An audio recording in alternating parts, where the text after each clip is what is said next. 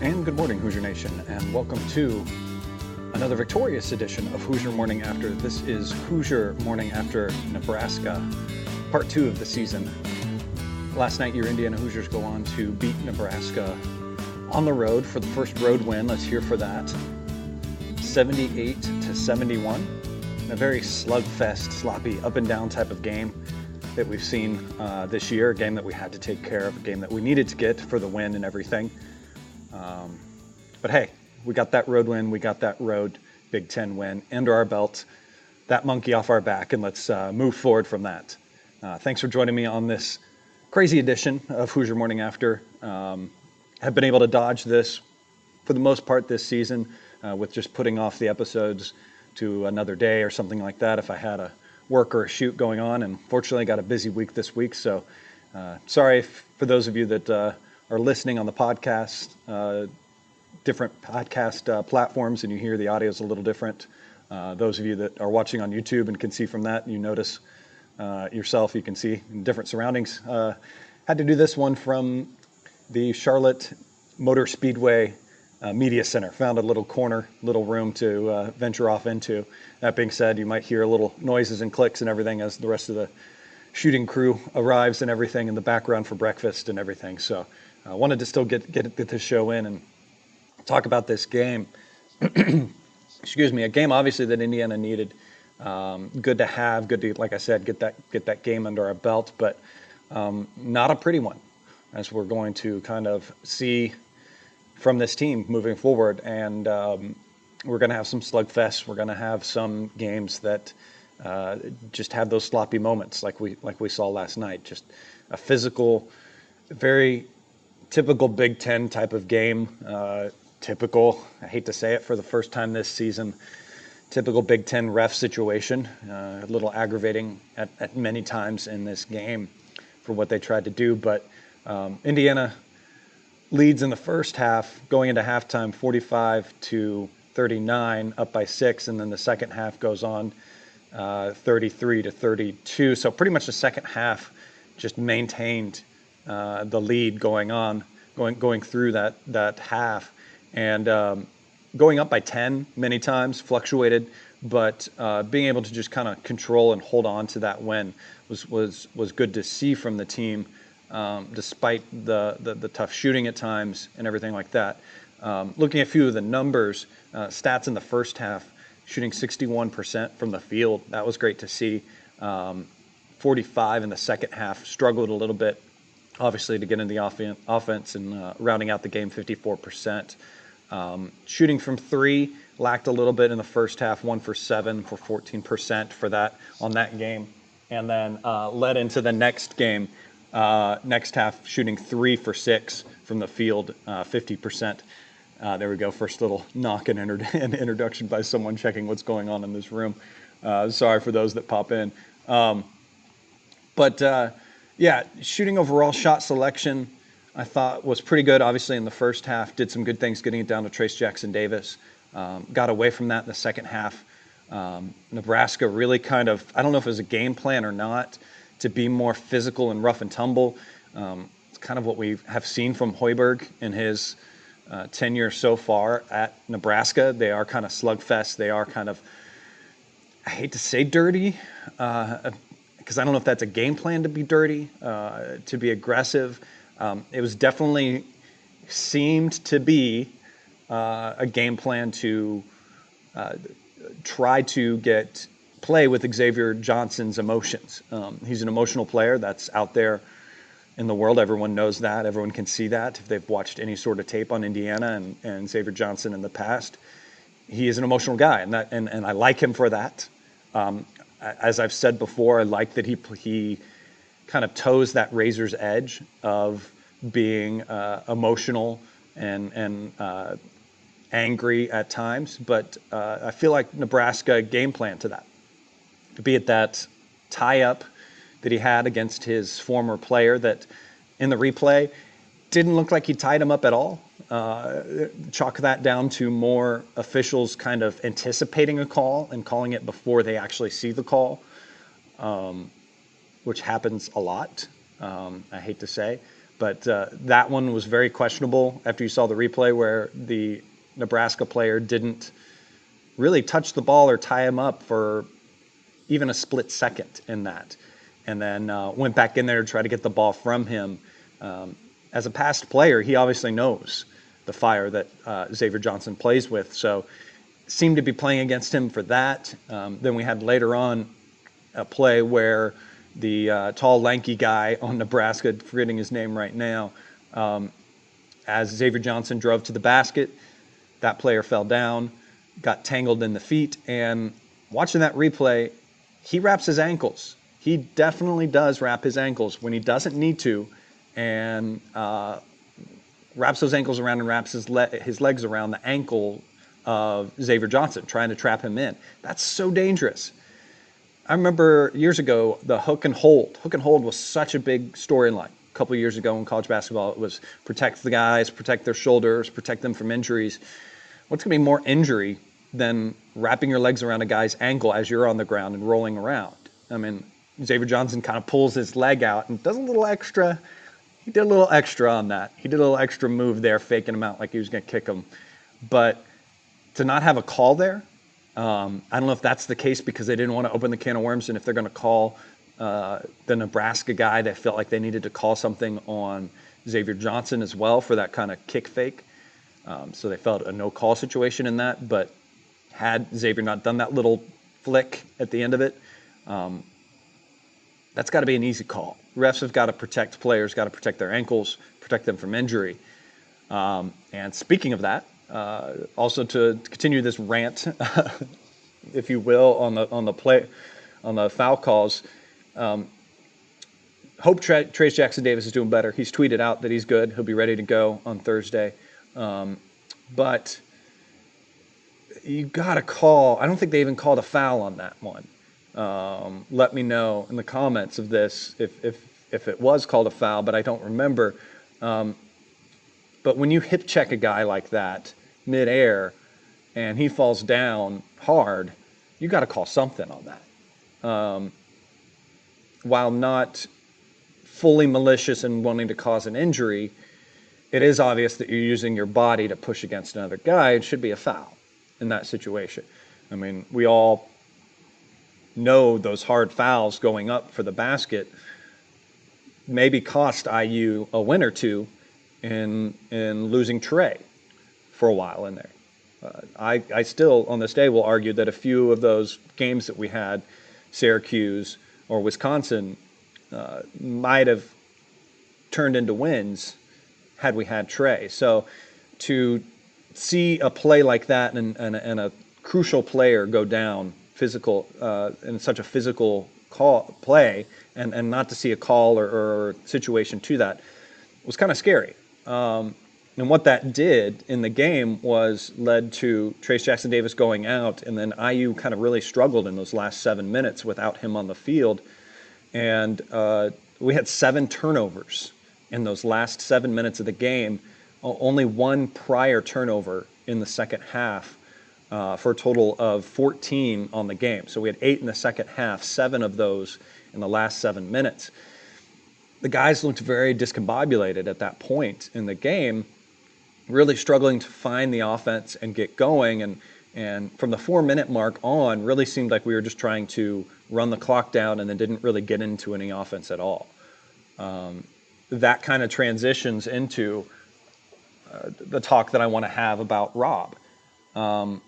He obviously comes off a really tough game emotionally and confidence-wise, and then was hoping to see him bounce back to a degree in this game, and I didn't see that at all. You could see that the previous game's psychological damage that it had on him affected his confidence, and we've taken a step back in the quest to rebuild Rob Finnety's confidence. When he had the ball towards the end of the game, he looked like he didn't want to have the ball. Nebraska's defense on the ball kind of stifled him. He struggled to get into anything. He struggled to get around his defender. He didn't really get downhill much at all in this game. for IU, like he has shown he can do when he's got that fire. He just looked timid. He looked timid, and I don't want to say scared, because I hate to say scared in the sense of players playing and stuff, because I don't think players ever really played necessarily scared. But I will say timid and not confident at all in this game of his skills and what he can do. Doesn't score any points in this game. And just very out of the ordinary for him. Very hoping this is not a step back and we can really kind of step forward again. It's definitely 2 steps back. Let's take 3 steps forward going into Thursday, and let's try to build him up. Let's see what we get. We'll see what we get. Turning attention to more brighter spots going into this, the bench that struggled in the previous game at least were able to see some good, meaningful minutes from Jordan Geronimo, Trey Galloway, and even Tamar Bates. While he struggled a little bit in the minutes that he got 12 minutes in the first half, was 1 for 1 from the field, and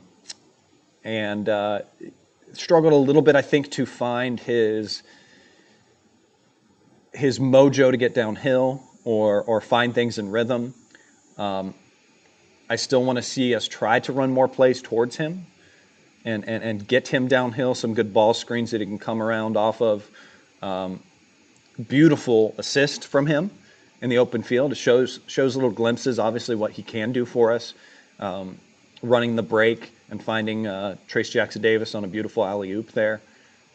Trey Galloway, some good minutes from him, 8 in the first half, 13 in the second half. Ended 3 for 3 from the field, so took some good shots, took some shots that he knew he could make. 3 for 5 from the free throw. Did have 4 turnovers, though.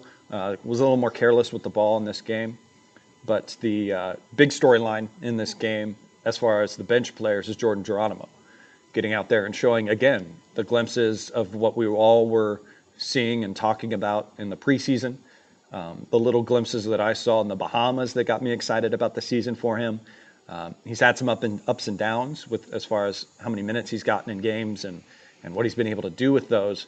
But just continues to be a guy that you'd want to argue about needing more minutes. And he got a lot in this game, 21. I think that maybe, without digging too much here live and keeping you guys hanging here to dig down, but I think that's probably about the most minutes, at least in meaningful games, that we've seen him play. Ends up perfect from the field, 4 for 4, makes all the free throws that he has. He's just got a beautiful shot. He's able to elevate. He's able to just physically do amazing things. Is able to jump up and get rebounds over guys that don't jump and get rebounds and confuse the hell out of refs to the point where they don't think it's physically possible, so they call fouls and over the backs on that. That was a ridiculous call. Stuff we're going to see, and we have seen from Jordan Geronimo, where he gets called for fouls for just being more athletic than the guy that he's against. And that's going to be, hold on to your hats. With Big Ten refs, that's going to be a common thing that we're going to have to deal with Jordan Geronimo. But just a great player, being in the right position, playing physically, playing full tilt all he can in the game. Only has 1 turnover, has 8 rebounds, nearly gets a double-double, 10 points, 3 fouls. Again, that crazy foul, but just like his game overall. I like what he can bring.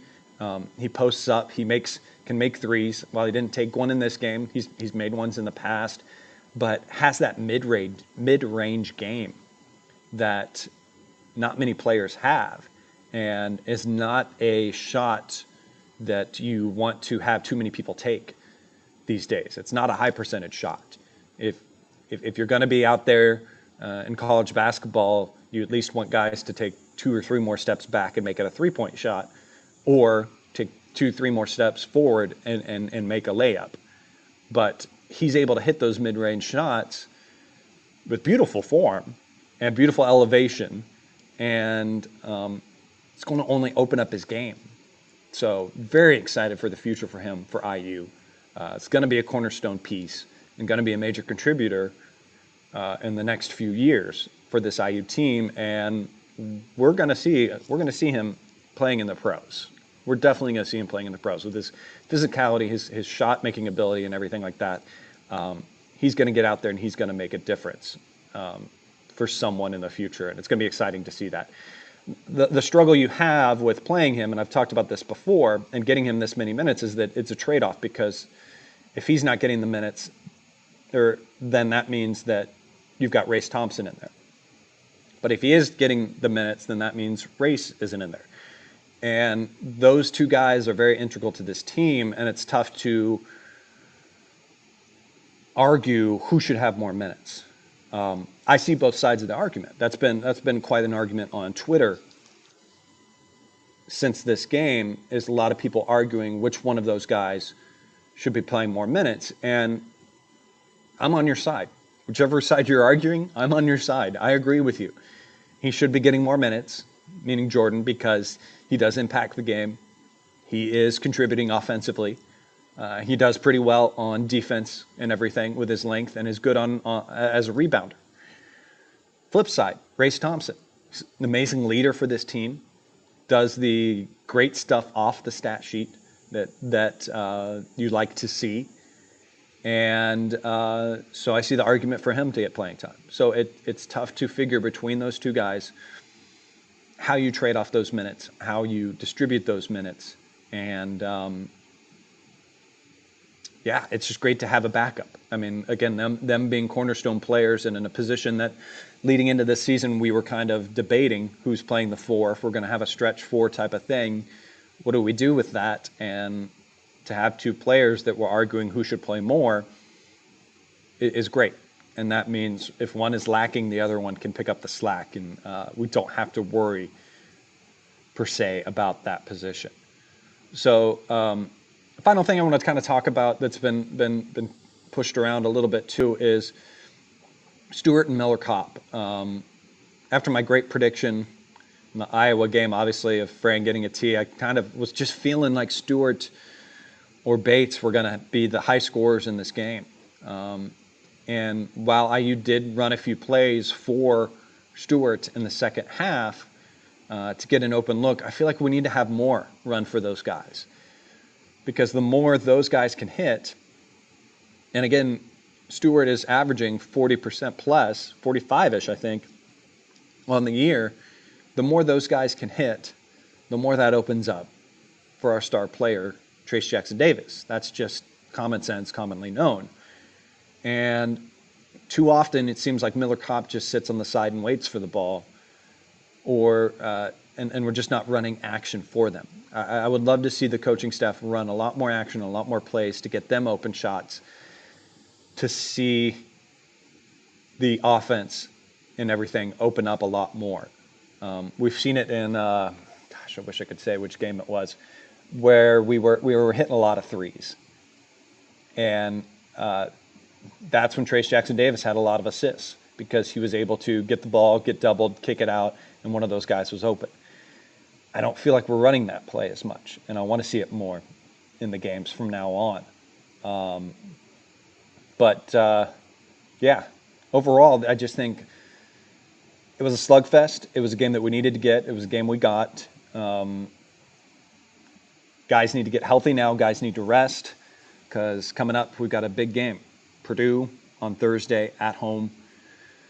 It's going to be a tough one. After watching some of that Illinois-Purdue game, Purdue's a tough team, guys. It's going to be a tough team to play against. It's going to be a tough team to beat, even at home. And students, fans, guys that are there, guys that are in Indiana, around Bloomington, get there, cheer, be loud, because we need everyone there for this game. And I hope it's a competitive game. And we can lock down on defense again, and we can get things going. So, yeah, that'll do it on this remote edition of Hoosier Morning After. Thanks for watching, guys. Remember to like and subscribe to the YouTube channel. Hi to those listening on the different stream platforms. Again, sorry for the audio if it's a little different. Running a different setup, my mobile setup on this game. Special thanks, as always, to Bob Thompson for producing the music you hear on the show. We'll be back again, hopefully, on Friday morning. I'll be able to get a show together for you guys to react to the Purdue game. Until then, guys, go out there, have a wonderful day, and as always, go Hoosiers.